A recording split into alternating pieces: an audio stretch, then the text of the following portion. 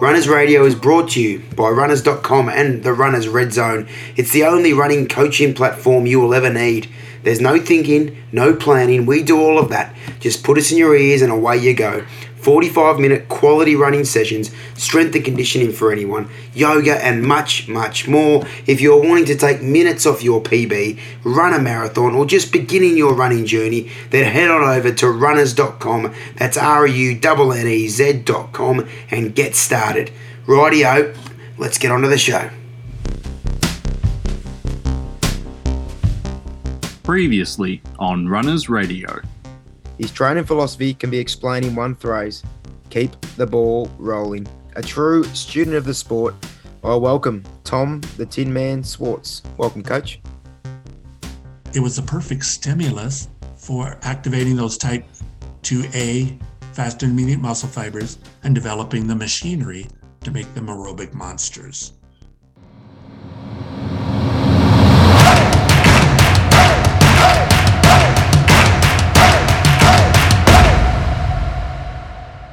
You spoke about Jim Ryan, who, for the listeners who don't know, is a very good miler, and the high school mile world record. So just fill the listeners in on Jim Ryan, and that's a miler we're talking about for CV, and then take us through that era of distance running, and then where did you think it started to change from the American type of view? Because I'm intrigued here as well, and where did they go just to hard intervals all the time? What era was that, and where was that changeover?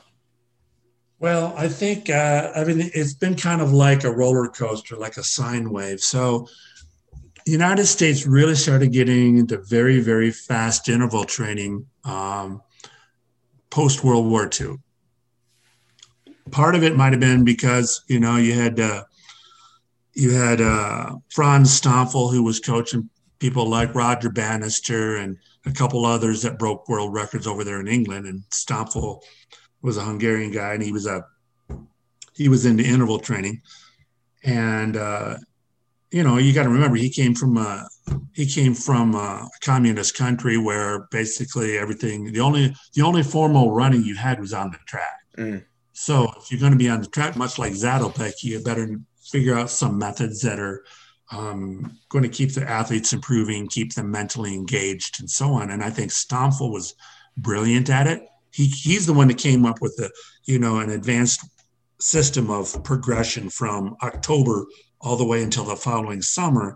And you start with a certain number of intervals at a slower pace. Like somebody like Roger Bannister would do 10 times 470 seconds or 68 seconds in October with a certain recovery. And the recovery was always a lap jog in 2.5 minutes, by the way. Everybody thinks Roger Bannister was doing 10 times a quarter mile with a minute recovery. He was not. Franz Stoffel did not prescribe minute recoveries. He in fact, prescribed equal distance recoveries for short intervals.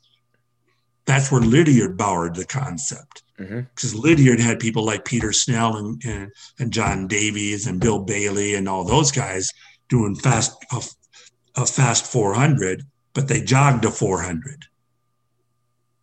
So Snell would do 20 of them, and he'd start out at, say, 65 on the very first time he would do them, right? After having run 10 weeks of marathon conditioning.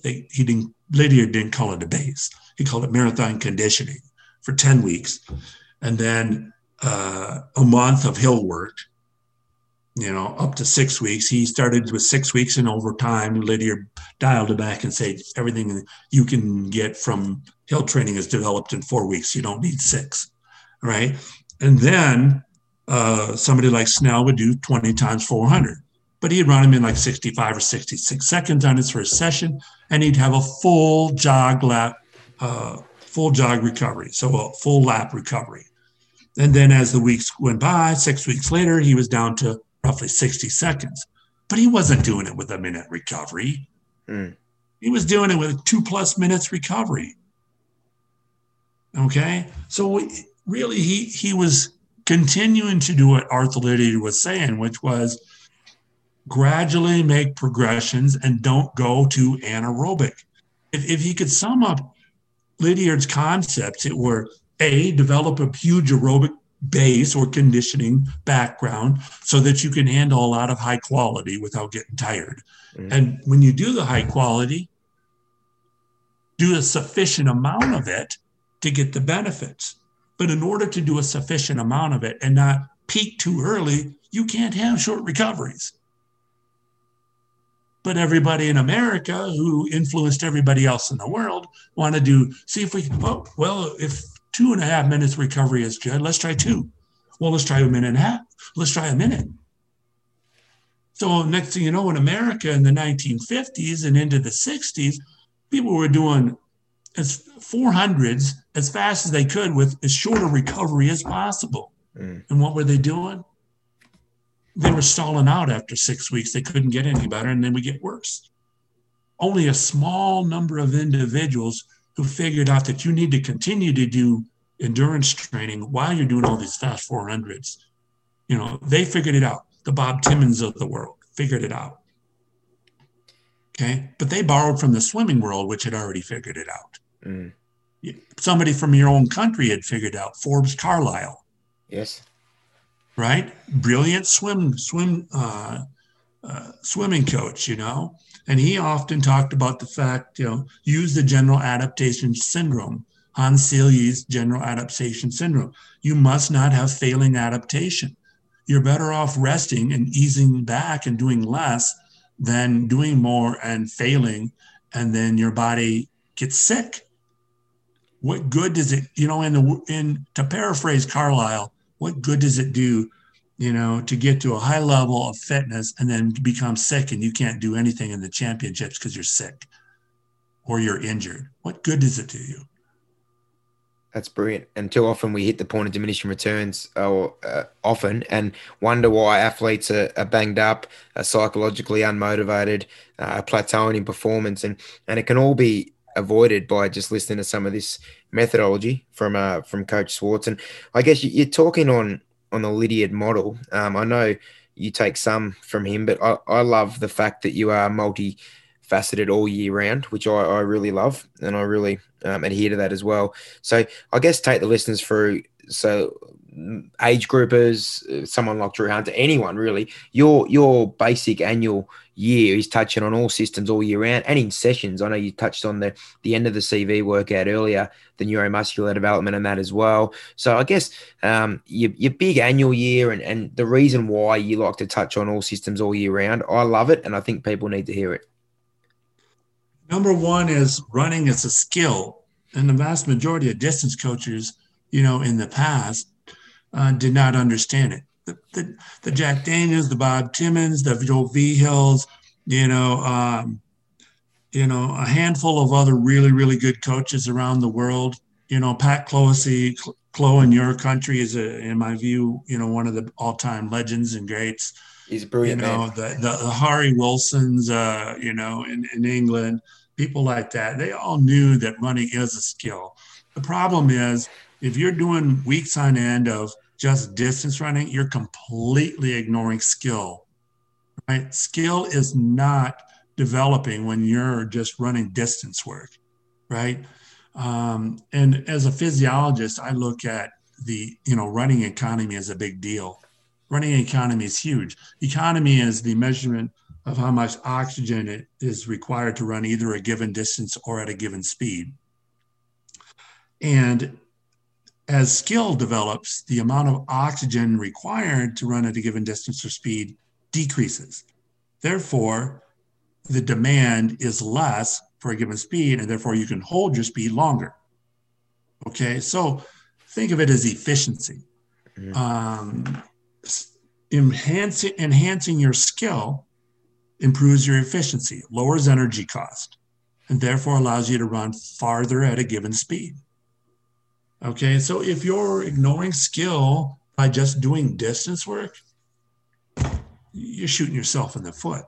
You're ignoring a huge component.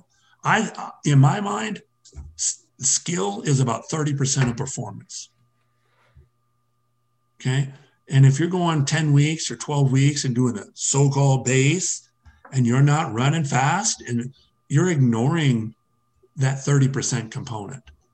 And we know this, economy changes gradually over time. physiologists know that it's not an overnight fix. You can't reduce energy costs at a given speed or for a given distance in just a month, even typically. It takes many, many weeks. What we see in people who've been in the sport for 10 years, people versus people in 5 years, is not a change in their VO2 max. What we see is a change in their economy. It costs them less energy to run at a given speed at 10 years into the sport than it does at 5. Okay? I say keep working on your skill. And you have to have exposure to a wide array of speeds and the amount of power that you need to generate and the terrain over which you're running. If you're going to be a great cross-country runner and you're going to be running on hills in your championship race, why do you wait until for a 4-week period, wait for weeks to finally get on the hills? Why don't you run hills for many, many, many, many weeks? Why aren't you doing striders for many, many, many weeks? Why aren't you doing a little bit of race pace work for many, many weeks? Most of your training should be focused on that endurance and stamina and strength development, but you should always touch on those skills, always touch on anything that makes you push from your hips more, right? Watch anybody. I was just at the track earlier today, and I was testing some people for my doctoral dissertation. And while the subjects in my study were warming up, I was watching an avid older runner. He was 70 years old. I talked to him afterwards.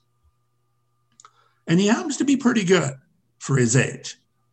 But the one thing I noticed about him and many others that I've watched around the greater Boulder area who are older, serious runners still, is they can't push off from the hips. They consequently learn to run with a very, very quick stride. They can't push off from the hips. They got no power in their hips. Okay? I'm telling you, you got to be able to extend from the hips. And if you're running just distance work with a shorter stride, you're never pushing off sufficiently from the hips. So that's one of the reasons why I really believe that multiple paces, multiple intensities, exposure to everything all year round is important. Enhance your skill, lower your energy cost, and then from a psychological point of view, if you have been exposed to all these different paces, you're going to be able to apply them at will, almost at automatic. And I will say another thing. I noticed a long time ago, fewer injuries occur when you run multiple paces. When I was playing basketball or other sports way back when I was young and we transitioned into track, I never got injured. It wasn't until I got to college and I was only a runner that I started getting injured. That's brilliant, Coach. And the last 5 minutes just on that all year, multifaceted and not one phasic model. It just makes so much sense. And you wonder why people don't do it more. But it's brilliant. And you're not a lot. You got a couple of other coaches I know over there that do similar stuff, but not as spot on as you. And it's brilliant the way you do it. And we'll talk about your elite guys in a minute, but I love it, and you've been awesome for me. That makes so much sense. So if you're a listener out there and you are struggling, or you're always breaking, or you're plateauing, which is common, just take a look back at your last 6 months and just look at what you've actually done, and then you might want to start to input some of Coach Swartz's stuff in here, which is brilliant. Tell us about the the early 2000 coach and how you developed into what you're doing now, and then I'll touch on some of your major influences as well. But early 2000s, the turn of the millennium, what were you doing, and how did you start to, or you formed the pro teams and all that? But take us through that period of your life. Well, I was starting to go from just coaching a small number of people and wherever I happened to live, to the idea of helping the broader running community. That was when the running forum started on the internet, and I started sharing my ideas with the idea that I want to help athletes out there and coaches develop to a higher level. I don't know. There's this teacher in me. I can't really explain it. I just love the idea of helping people learn and grow. And so that's what I started getting into. And I started realizing that once I started posting on the internet, on the running forums about training physiology and methodology and stuff like that, that I could reach out to the running world rather than just coach a few local runners. And that's what occurred to me that, maybe I need to be involved in a bigger sense than I was. And then basic opportunities, some doors opened, and good example is I was coaching Drew Hunter's mom. She had read a lot of my work on letsrun.com, and she was wanting to grow and learn herself. And she was fascinated with some of the ideas I was sharing because it seemed to go against the norm. I was saying, look, you don't need a ton of high intensity training to be quick. You need just enough. You need to do this critical velocity type stuff. So she hired me to coach her in the 800. And she was a master's runner, and she'd been competitive in college and stuff like that, and trained throughout her 20s and into her 30s and into her early 40s. And she was coaching and doing assigning lots of interval work. And she, in her own words, she had some really good 800 meter runners, but she was not quite having what she had hoped for anybody in the mile and longer. And so I guess she was ready to open up and learn to new ideas. And that's why she hired me. Well, it turned out to be something good for both of us. I started helping Joan for 2 years, and I coached her for 2 years, and she improved a lot. And she was constantly saying, are you sure running this slow, doing repeat 1,000 that slow is going to make me faster for the 800? I'm like, yep. She's like, okay, I'll do it. She's really good at discipline, but she needs to know why, right? She's the thing. She needs to know why. And she improved. She was like 242 when I started coaching her, and 2 years later at 240, she was 222 at age 48. So she improved a lot. And she got second on her Masters Indoor Nationals. And I think the only person that beat her was Meredith Rainey, who was like a 157 800 meter runner back in the day and ran in the Olympics. Mm-hmm. Joan was like right on her tail, like really close, much to her credit. And so why do I mention this? Because this opened the door to where the Tin Man Elite and that sort of thing, is now. I helped Joan. Joan said, hey, my son's 14 years old. He's getting into running. Let's use some of the ideas that we have used the last 2 years on my own training to help the high school team. I said, great.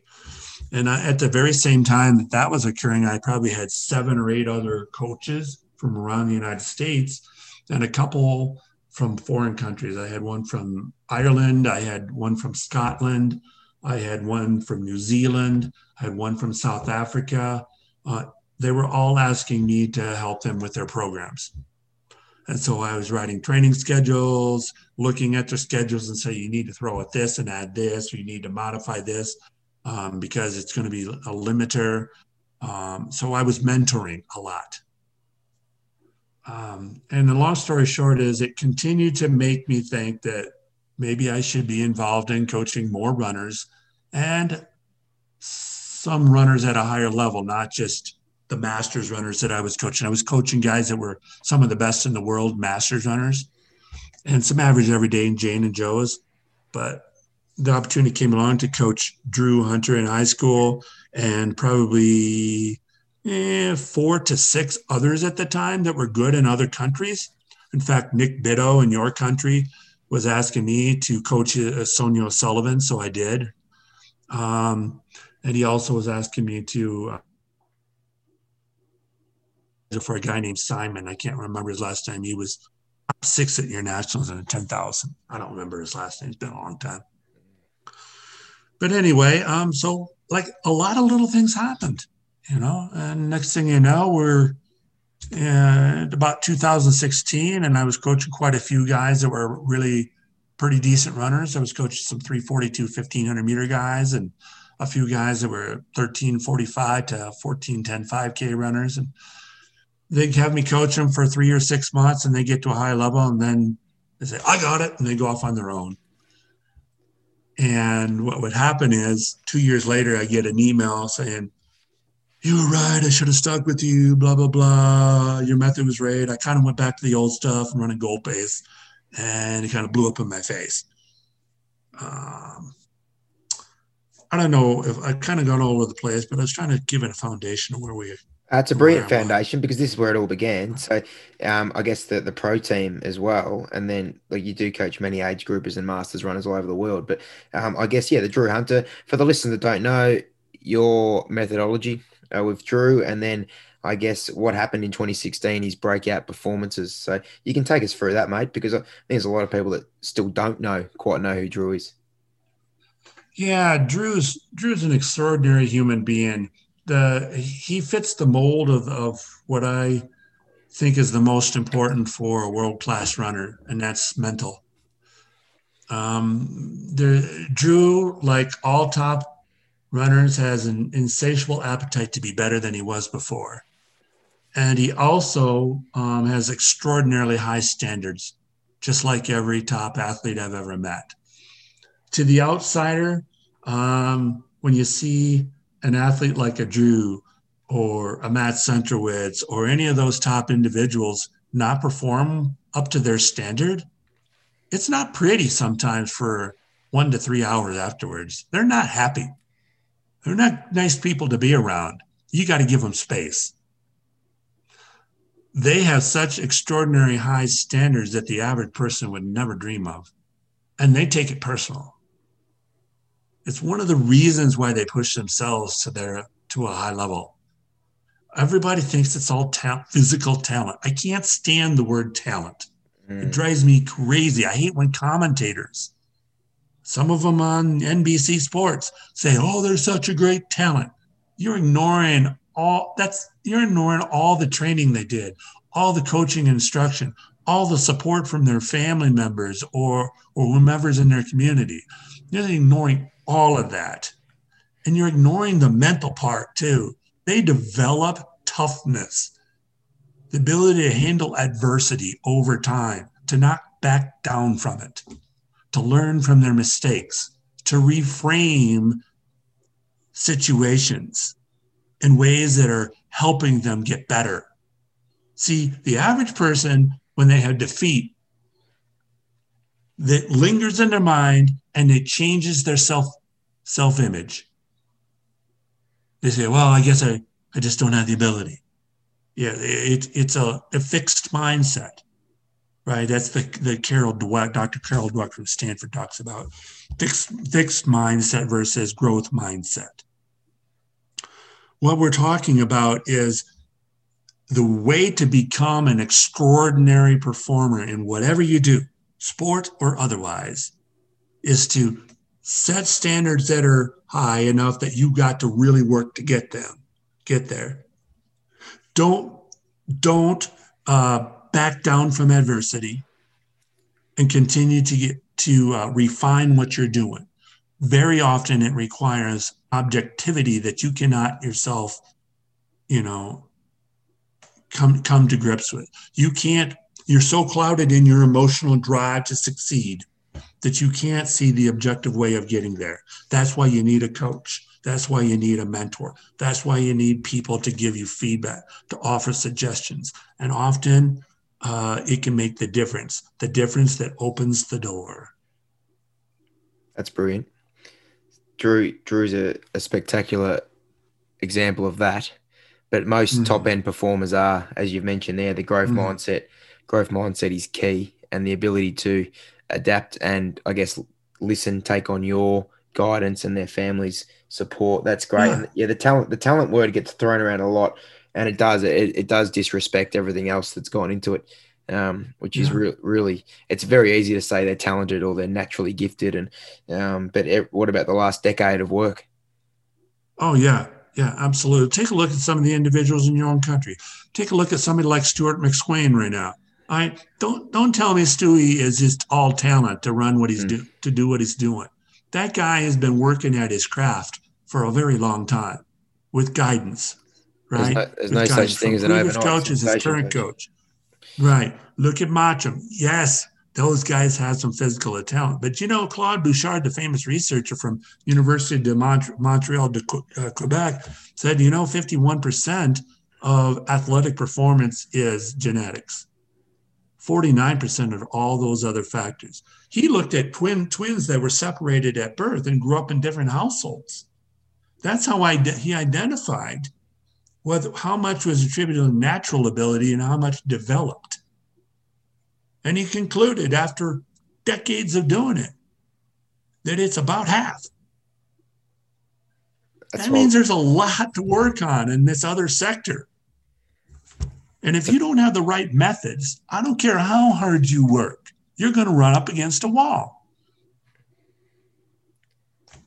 Brilliantly put. That's a fair chunk, and that's why we love this game so much, because that 49%, apart from the other byproducts of the mental and emotional well-being, the productivity throughout the day, obviously serotonin, dopamine, endorphins released, all that stuff, the 49%, that's what we love as coaches, as leaders, as mentors, as athletes. That's what we love, that 49%, because we know how malleable it is. And we know that if we do it the right way, intelligently, with continuity, and of course, play the long game with patience and love the process, of course, that the rest will really follow. And I think you've just given many great examples. You've got a lot of elite guys on your books that are very much buying into that. Obviously, Drew Hunt is one of the big ones, but Reed Fisher, Parsons, Geordie Gussman, Brogan Austin, I think, is still there. There's many others, but those guys, but all the age groupers around the world that you coach, Tommy, and obviously the Masters athletes as well. So there's many that have bought in and are yielding massive, massive benefit. I love when you get stuck into this, and I reckon another one of your big tips, which I love, and I know many elites do, but unfortunately many age groupers don't, especially in the age of Strava, is just to go bloody easy on your easy days, Tin Man. Can you tell the listeners why? And then go into some of these stories of the Moorcrofts of the England and the Kenyans and these kind of guys, and tell them why, and rerunning economy as well. Well, you have individuals from certain cultures that simply run slowly when they're not required to run fast, and because of social reasons. If you go over to Kenya, I've had friends that go over to Kenya, and they come back and they tell me, you know what, it's amazing. Those guys talk and talk and talk and talk. And I go, why is it? Well, that's part of their culture. They're really friendly people. And it may be that maybe they didn't have a lot of money to be able to buy some of the fancy, TVs and all that sort of thing from a long time ago, like other people did. And so they continue to talk and run at the same time, catch up. And then when they're required to do their track workout or their hard fartlek workout or their hill workout, they got serious about it. Now, from a physiology point of view, I say, well, it's really simple. You have an autonomic nervous system that has sympathetic and parasympathetic components. Think of it this way: when you're excited, one gets amped up, one gets overrun. The sympathetic and parasympathetic. So what you have is a nervous system that's responding to stress in your life. You're responding to whether there's a lion in your midst or hyenas in your midst, okay? Or everything is fine. Now, when you're running at a high level every day, instead of having easy day, hard day, if you're pushing every day, that's to your body as if the hyena or the lions or cheetahs are going to get you. They're always in your midst. Always be on alert. Always have your adrenaline ready. Always have something in your system because you have to fear for your life. The problem with being amped up every single day is that eventually your health deteriorates. And at some point, you don't get benefits from your training anymore. So you're just putting in the bloody work and it doesn't do you a darn bit of good. And that is not a good situation because it starts playing on your psychology. Okay. So my point is run slow enough that you're not overloading your sympathetic nervous system on your easy days. You're still having sufficient stimulus on your heart. If you're running for an hour, hour and a half or something like that at a slow pace, you're putting lots of pressure on your heart over a long period of time, and you're improving its ejection fraction. It can go up from 50 to almost 70% just from distance running. 60 to 70%. 59.4% is the normal ejection fraction of your heart. With easy distance running and high volume and no high quality work, you can make it 67% in about 8 to 10 weeks. Right? That's a 10% gain roughly in ejection fraction. I mean, that's why your heart rate slows down. That's one of the reasons at resting. Okay. And then if you're going slow enough on your easy days, you can really push your key workout days because you got energy in the tank, so to speak. You're a lot more precise.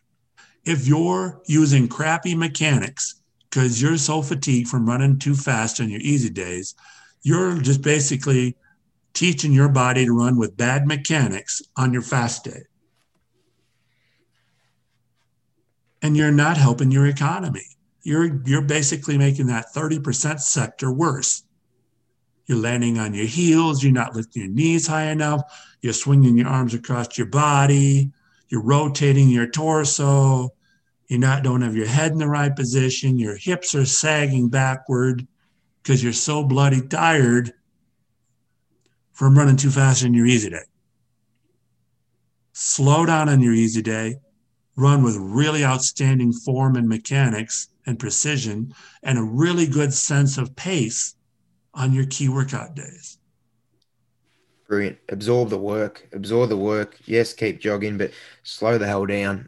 It's not a race on your easy days, and don't worry about what with athletes around the world. Don't worry about what Strava says or anything, because anyone that knows their stuff will know that easy jogging is easy jogging. If you've got to take your watch off, take your watch off.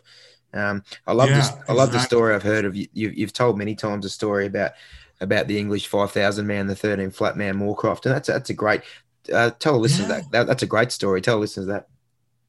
Well, David Moorcroft, trained as a miler and starting in the 60s and into the 70s, and he did a lot of the traditional work. And he was fortunate to be hooked up with a middle elementary or primary school physical education teacher named David Anderson, who was an outside of the box thinker, very much outside of the box thinker, and said, okay, well, some of the ideas that everybody's using are fine, but I think we need to do something differently. For example, he thought stretching was bogus. He's like, okay, just because you're more flexible doesn't mean you're going to be faster and injury-free, because he wasn't seeing any changes. And he was saying things like, I don't see any improvement in the research that shows that greater flexibility reduces running injuries. That was an example. Long story short is David Moorcroft was in Coventry running athletic club. Good little club. They were pretty competitive in there in England. But the truth is, when he wanted to get to a higher level in the late 70s and transition up to the 5,000, he's like, I can't run these really hard workouts, repeat thousands, repeat 600s, repeat 300s or 150s, which are the main workouts that he did, and go fast. My club mates are going too fast. They want to run like 5:30 pace per mile. He jogged along at 6:30 per mile, which was incredibly easy for him, so that he had the energy in the tank so he could hammer his fast workouts that Coach Anderson prescribed for him. So he refused to run with others. I can think of lots of other examples. One here in Boulder for a long time, he ended up becoming a world record holder, just like David. David was a 5,000 meter record holder in 1982, ran in Oslo by himself out in front, nobody there, in light rain, 13 flat .42. I suggest with a pacer nowadays that's down close to 1250, getting the air drag, right, reduced, running behind somebody where you gain half a second a lap. Okay. Another person that ran by himself completely is Arturo Barrios. He broke the 10,000 meter record, lived right here in Boulder. He's originally from Mexico City, came to the United States and eventually moved to Boulder and trained all by himself. Why? Because he didn't want to get into traps of trying to do other people's paces. He always thought that all the college kids at University of Colorado were running way too fast. So did Rob DiCostella, by the way, who lived and trained here during his best years. Arturo Barrios used to have a rule. Your current 10K pace plus 90 seconds a mile. That's the fastest you need to run on your easy pace. And you know what? That's a really good principle. Darn good.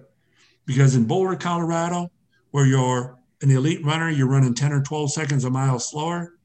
Somebody like him who can run low 27s, is low 28s, maybe mid 28s, equivalent here at the elevation, right? You add it on, he's running 6:30 a mile. What did Frank Shorter run in his easy days around here when he was training for the Olympics?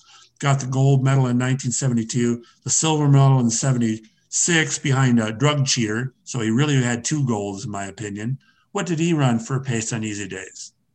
6:30 a mile as an elite runner. Okay. What did Bill Rogers run? A 2:09 marathoner, 2:09:26 marathon, 6:30 a mile. What did Rob DiCostella, after he got 2 or 3 miles of easy jogging in, because he had run 9 minutes on his first mile. Yep. Okay. What did he run? About 6:30 per mile. And here's the crazy part. And even though I have met Alberto Salazar, and he was really friendly to me, and I really had a good conversation with him. Setting any allegations aside, he was really nice to me, and we had a nice conversation. But I would love to meet him again and ask him a question. Do you remember what you ran in college when you were running really, really well? Because I used to have the log, his exact log, and he ran, guess what? 6:30 a mile as an elite runner on his easy days. He ran his hard workouts really hard, and he ran really slow on his easy days. Because 6:30 a mile for a guy who was a 27, 45 guy in college is slow. Mm. Yeah. All right. So they were getting after when they were supposed to and running slowly on their other days. Age group is out there. Repeat that last 3 minutes from the Tin Man. That's brilliant. And it is. It's when you're in the routine, it becomes hardwired. It does to go easier. And look at Deke, like you mentioned Deke earlier, like out at Ferny Creek here in the mountains of Victoria as well. Like 9-10 minute start per mile starts, and then eased in a 6:30 mile pace, and that's an 83 world champs winner, and obviously a 2:07 man. So, and still our national record holder, coach. Really good, and I love that. I knew you'd take it there, so appreciate that. You've mentioned lots of different coaches and physiologist, Dr. Daniels, Joe Vigil, like obviously Harry Wilson, who coached Steve Ovett, Pat Glahesi, who coached Deke. You've mentioned Lydiard. Is there any other influences we've missed that's kind of, I know you're very much you're a studious and you research everything, but is there any other coaches that we've missed? Like, is there anyone else like a Bauman or anyone else that you look to for things? I know you take a bit from everyone. That's we're standing on the shoulders of giants, of course. So mention any other coaches before we get into some other more lighter, quick fire things. Certainly Bill Bowerman was one that I admired. I admired his work. I read his book that he wrote, a track and field book, a comprehensive track and field book that was published in the 60s. He actually wrote a book called Jogging, based on his conversation and experience with Arthur Lydiard when he took his guys over there to New Zealand, and he saw that all around Auckland people were jogging, just doing lots and lots of distance running at comfortable paces for enjoyment and health. And he came back to the United States and he wrote a book, Bill did, and then he ended up writing a track and field book. So some of the key principles of Bill Bowerman were ones that I quickly adopted: moderation, consistency, callousing. Callousing is one where you prepare the athlete for the specific needs of the event that they're going to do. If they're going to run on in a hilly course, they need to be practiced on hills. If they're going to have surges in the race, they need to practice surges. If they're going to be running in hot weather, well, guess what? Running in cool weather is not a great idea. So Bill Bowerman was definitely one of them. And of course, his the other coach that was one of his athletes that became coach, Bill Dellinger. Harry Groves from Penn State, another one. McClimmon from University of Wisconsin, Madison. McClyman.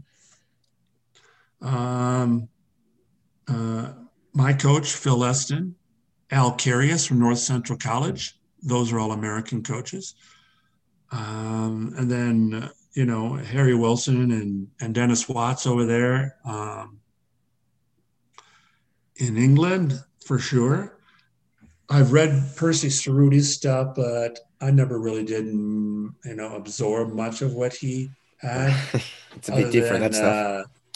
Other than the mental component of the Stoics, the Stoic philosophy of being mentally tough and being somewhat organic in your approach.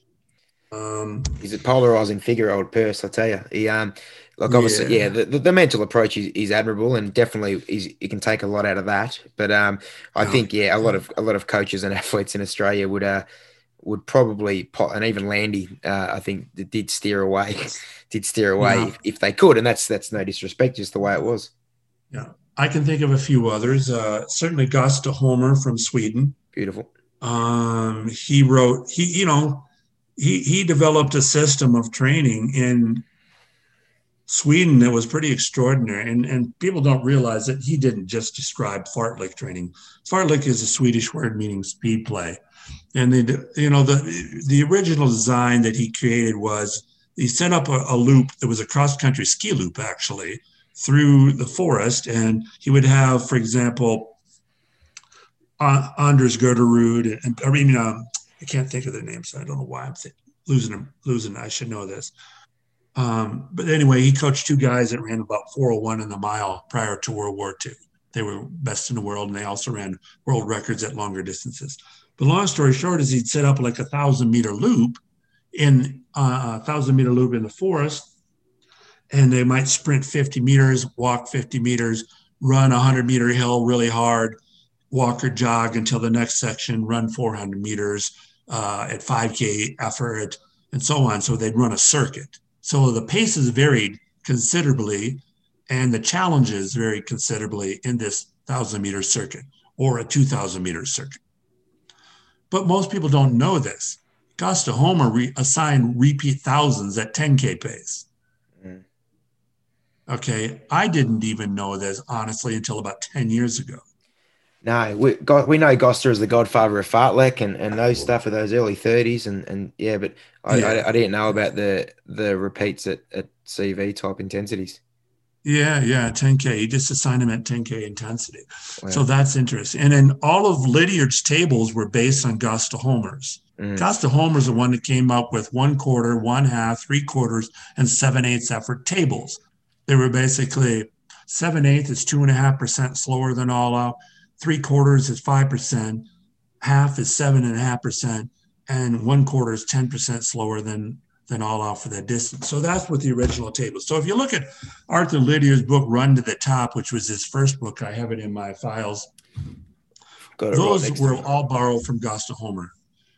Okay. In fact, Lydiard borrowed a lot. Nearly all of Lydiard's stuff was borrowed from somebody else. Now, how he put it together eventually was his own crafting. But he borrowed long distance running from South Africa from a guy who was an ultramarathoner, Arthur Newton. He developed more ideas about endurance training from a guy from England from the early 1900s named Webb. He was a coach at a club, an athletics club. I can't remember, it was Oxford or something like that. He developed quite a few different ideas borrowed, Gösta Homer and so on and so forth. How he put it together and his own experimentation, that was his cool craft. But I do the same thing, except I put a science twist to it. There's some things that I invented myself, but for the most part, I have looked at some of the best out there, refined what they did, put a science twist on it, said, when should it be used? How do we quantify it uniquely for each individual? What's the best sequence and pattern? How can I develop their economy and their threshold? I understand. How can I develop all those components? I have more or less like a Bowerman. I'm more or less like a scientific Bowerman. He always said he was an eclectic coach. He borrowed from Franz Stampel, who coached Bannister and so on. He borrowed from Lydiard. He borrowed from Gustav Homer, right? He borrowed from others. And then he created his own system. I am in the same kind of model, except I like to use science to understand why we want to do certain things, certain activities. Brilliantly put. I love that. And I guess that's why you've been so popular over the last 3 decades, Coach, is that you do put that scientific background into it. So for people like me that are intensely curious and are always wanting to read and learn that kind of stuff, and it marries in well. And then we know the whys. We athletes out there, we always want to know the why behind what we're doing and why we're doing it. So that's brilliantly put. A scientific Bowerman, that's a brilliant description, I reckon.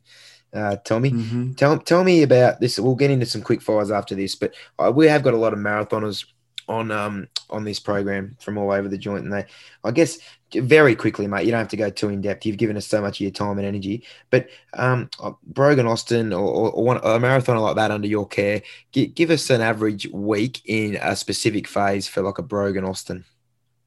Well, I don't do phases like in the traditional sense at all. Oh, but everything is 5 weeks out, like 5-6 weeks out. Well, what I believe in is tailoring to the duration of the event and the needs of the individual athlete over the last 6 to 8 weeks.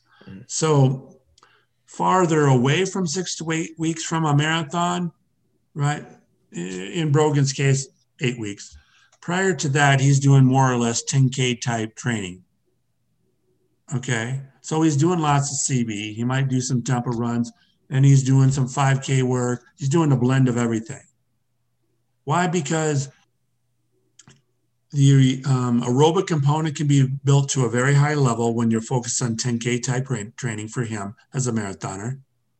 And the economy will be improved dramatically over time. He becomes so skilled and so powerful that when he transitions to marathon training, right, running at a slower pace, but for longer, right, he's so skilled and so powerful and so got so much machinery in place that it doesn't take much at all to become marathon fit. I borrow this concept from Frank Shorter, to be frank. And that's kind of funny because his first name is Frank. But anyway, Frank Shorter said to be in 6 mile or 10K shape, and then it's not too hard to transition into marathon fitness. Because he always said, put it another way, in the way he said it is, the best marathoners are 10K runners that just moved up. That was originally what he said. And I just interpreted it to say, train mostly for the 10K, Brilliant. Then be specific for the marathon over the last couple months. Increase that cruising speed, increase that stamina. Cruising speed. Yeah, that's a term, by the way, I borrowed from Harry Wilson. Right? Cruising speed. And it makes so much sense, doesn't it, listeners? Like you got Coach here telling you about this, and you're thinking, well, you're nodding your head in the car if you're driving along, but it's brilliant. But you got to have the discipline to stick to this kind of methodology, and it does work. Just be patient; it does work. That's brilliantly put.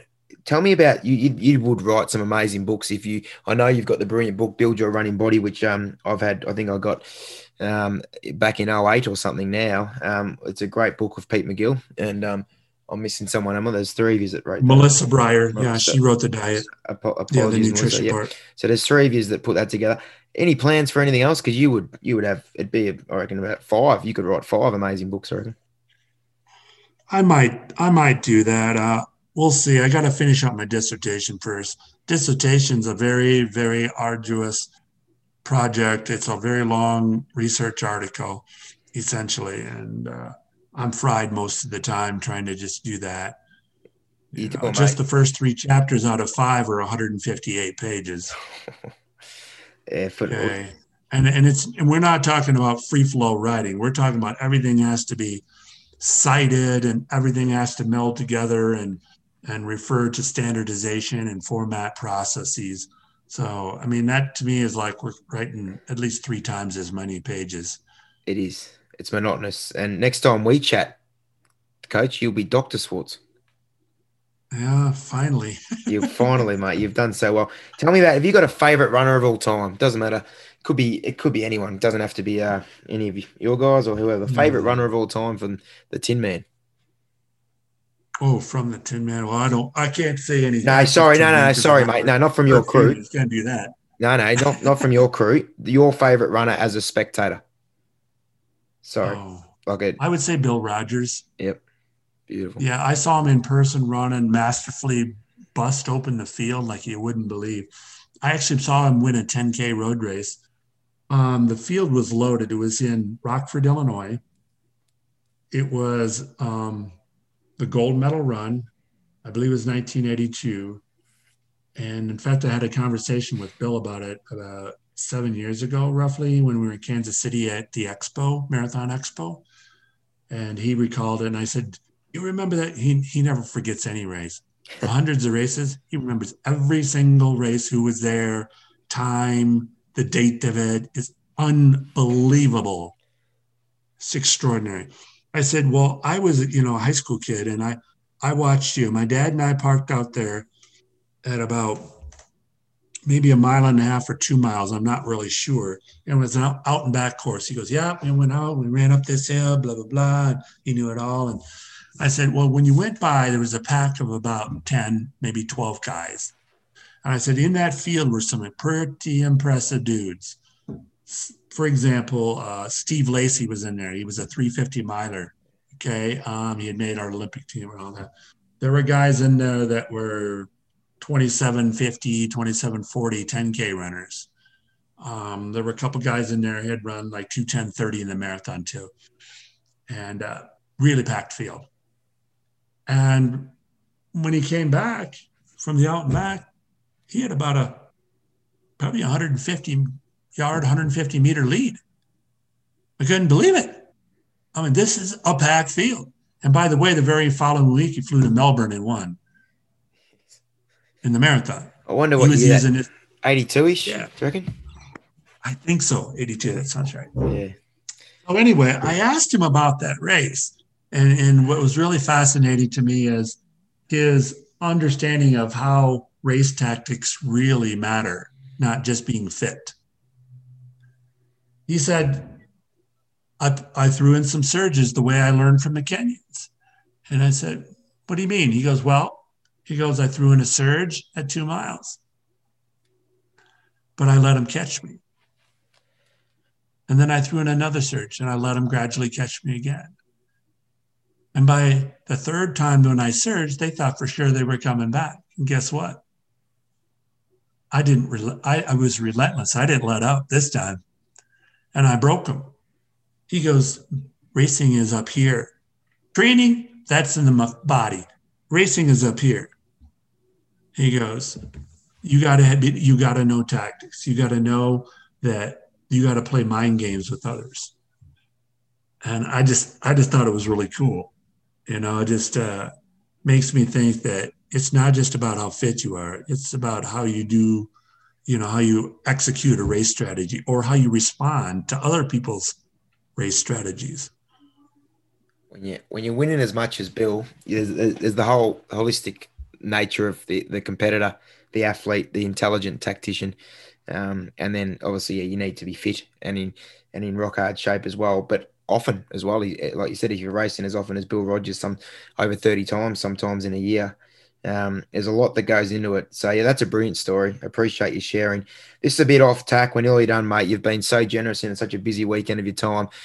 What about the Tin Man, yourself, of course? I'm speaking about you in the third person.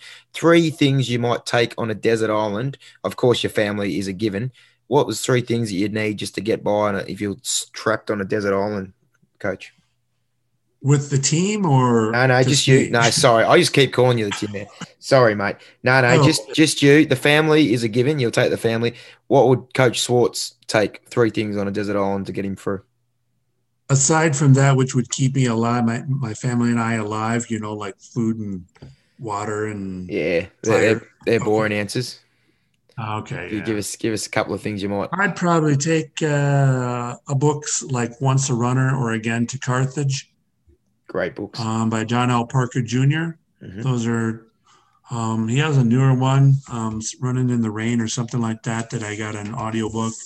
I can look it up. That John L. Parker Jr., the ability to write the running experience in a unique way that resonates with a person who's been a runner. I think there's no better writer in my view for that genre. So that's something I would do because I could read that book over and over, like Once a Runner or Against Carthage. I could read those. Agree. 6 times in a year. I mean, I love it that much. What else? Gosh, I don't know. You'd need a laptop because I like music. Yeah. Something where if I could have a radio or something like that, or make sure I had a station I could get. But what's top of your playlist at the moment, Coach? Wow, gosh. What about a couple of your favorite running songs or driving songs? Well, songs like from the Eagles. It's a little old school. No, we love the Eagles, Danny. Yeah, The Long Run and stuff like that, and Beautiful. Desperado and songs like that. I kind of like. I like Journey. That's a little old school. I like Journey a lot. I like songs that were kind of somewhere between the Beatles and Pearl Jam, somewhere in the middle of those. That's I like Kansas. I like, some people, a group that maybe a lot of people nowadays don't know, Rush. I like Rush. That was one of mine. Fantastic. Foreigner. I love Foreigner. Yeah, a lot of their music. Some good genres there, Coach. Hero, man, I just love that song, Jukebox Hero. It's about a guy, if you don't know that song, man, that's sort of like what every runner is, it's the same thing, He hears this song being played and he's like, man, I want to be like that musician. I want to be able to do what that guy does. It's sort of like a runner. You'll see somebody in the Olympic Games. Like, I want to be like that guy. I want to do what he or she is doing. That's what that Jukebox Hero's up. So he goes and buys him. He goes to a secondhand store and buys, a guitar. He starts practicing so he can be like that guy. It's the inspiration that really makes the human experience amazing. We need people that inspire us, and we need to be inspired, and we need to inspire others. If we do that, we keep the energy, the vitality of life, overflowing. It gets rid of despair. It gets rid of all that negative stuff. If you can focus on something that inspires others and inspires yourself, you got yourself covered. What a brilliant way to finish. Well, I was going to go for a nice light finish, but I love the way you finished there, Coach. I really appreciate that. That'll be another soundbite, I'd imagine, with the producer, Tommy Senior. You use that one over and over. Just quickly, what's the future hold for you, buddy? I know we've got the doctorate and obviously very, very busy with the elite crew and the age groupers that you coach all over the world. What's the future hold for Tom Swartz? Well, this weekend's kind of a big deal. We'll be going out to California for a track meet, so it'll be an opportunity for some of my guys to race and a lot of other elite guys to race, so that's pretty exciting. We don't really know what the race schedule is coming up. We know that a couple major indoor meets might occur, such as at Boston University or the Millrose Games, but probably no spectators, I'm guessing, which is kind of a bummer because, if you're an athlete, the cheering from the crowd gets you jazzed up, it gets you excited. I feel bad for a lot of these athletes who are competing with nobody in the audience. And then, of course, what we got next spring is possibly some opportunities to get ready for the Olympic trials, whether it's to qualify for the trials for those who have not, or for some of my foreign athletes. I mean, I coached 2 foreign athletes, Jordan Gooseman and Cameron Griffith, both Aussies. We see, actually Cameron is the only Aussie technically now Jordy. Because Jordan is with Malta. I'd love him. I'd love him to be an Aussie though. He's a gun, isn't he? Yeah. And then I got, Sam Parson, who grew up in the United States, but he's got German citizenship. He won their German indoor nationals 3,000 and got second in their 5,000. Probably would have won their 5,000 in my view had he not waited just a hair too long to start his kick, to his sprint in the last lap. But so like the year before last, I had 4 national champions in a short period of time within, like, I don't know, 8 weeks or something. Brogan Austin won the National Marathon Championships in the United States. Drew Hunter won the 2-mile indoor championships. Sam Parsons won the indoor 3,000 meters in Germany national championships. And then Jordan Guzman, he ran the 5,000 meters. He won the 5,000 meters in Australia, the national championships there. So we're hoping for some, repeat. We're hoping for some outstanding performances this coming year. We're hoping the Olympics actually take place. We think it'll happen. Every indication is that will take place, but there'll be lots of restrictions. I don't think there'll be many people in the stands. I think coaches will have extremely limited access, which is kind of frustrating, I think, for the athletes who need their coaches, who need somebody to keep them calm. Say, hey, a sense of normality is really a big deal for an athlete who's under a lot of pressure. Especially the Olympic Village is the last thing from normal. So to have that voice and that your mentor in your corner is quite important. Yeah. It's why a lot of the great athletes, the great track and field athletes in the past who have performed beautifully, have not stayed in the Olympic Village. Yeah. I guarantee that nearly every single Nike athlete will not be in the Olympic Village. They'll be in some nice, comfortable bread and breakfast or whatever you want to call it, Airbnb type, somewhere, away from the hubbub and the distractions, being able to just stay as comfortable and normal as possible. This is a little bit off tangent, but there's always one, like I know Bauman was the coach of the American team in '72, and something like that. If that came up, would you jump at that, or you just haven't got the time? I would do it as long as it didn't affect my ability to help my own athletes. Yeah, because you would be brilliant. I would look at it I would certainly think of it as an honor. There's no doubt that it is, but I know that it has a huge amount of responsibility that goes with it. I talked to Joe Vigil a couple because he was the Olympic coach, and I said, was there a lot? He goes, yeah, there is a lot involved, and some of it is logistics, some of it is going to lots of meetings that has nothing to do with your athletes. So yeah, I would do something like that if I felt that I could help the Olympic squad. If my contribution could help the squad, the betterment of the whole, then I would do it.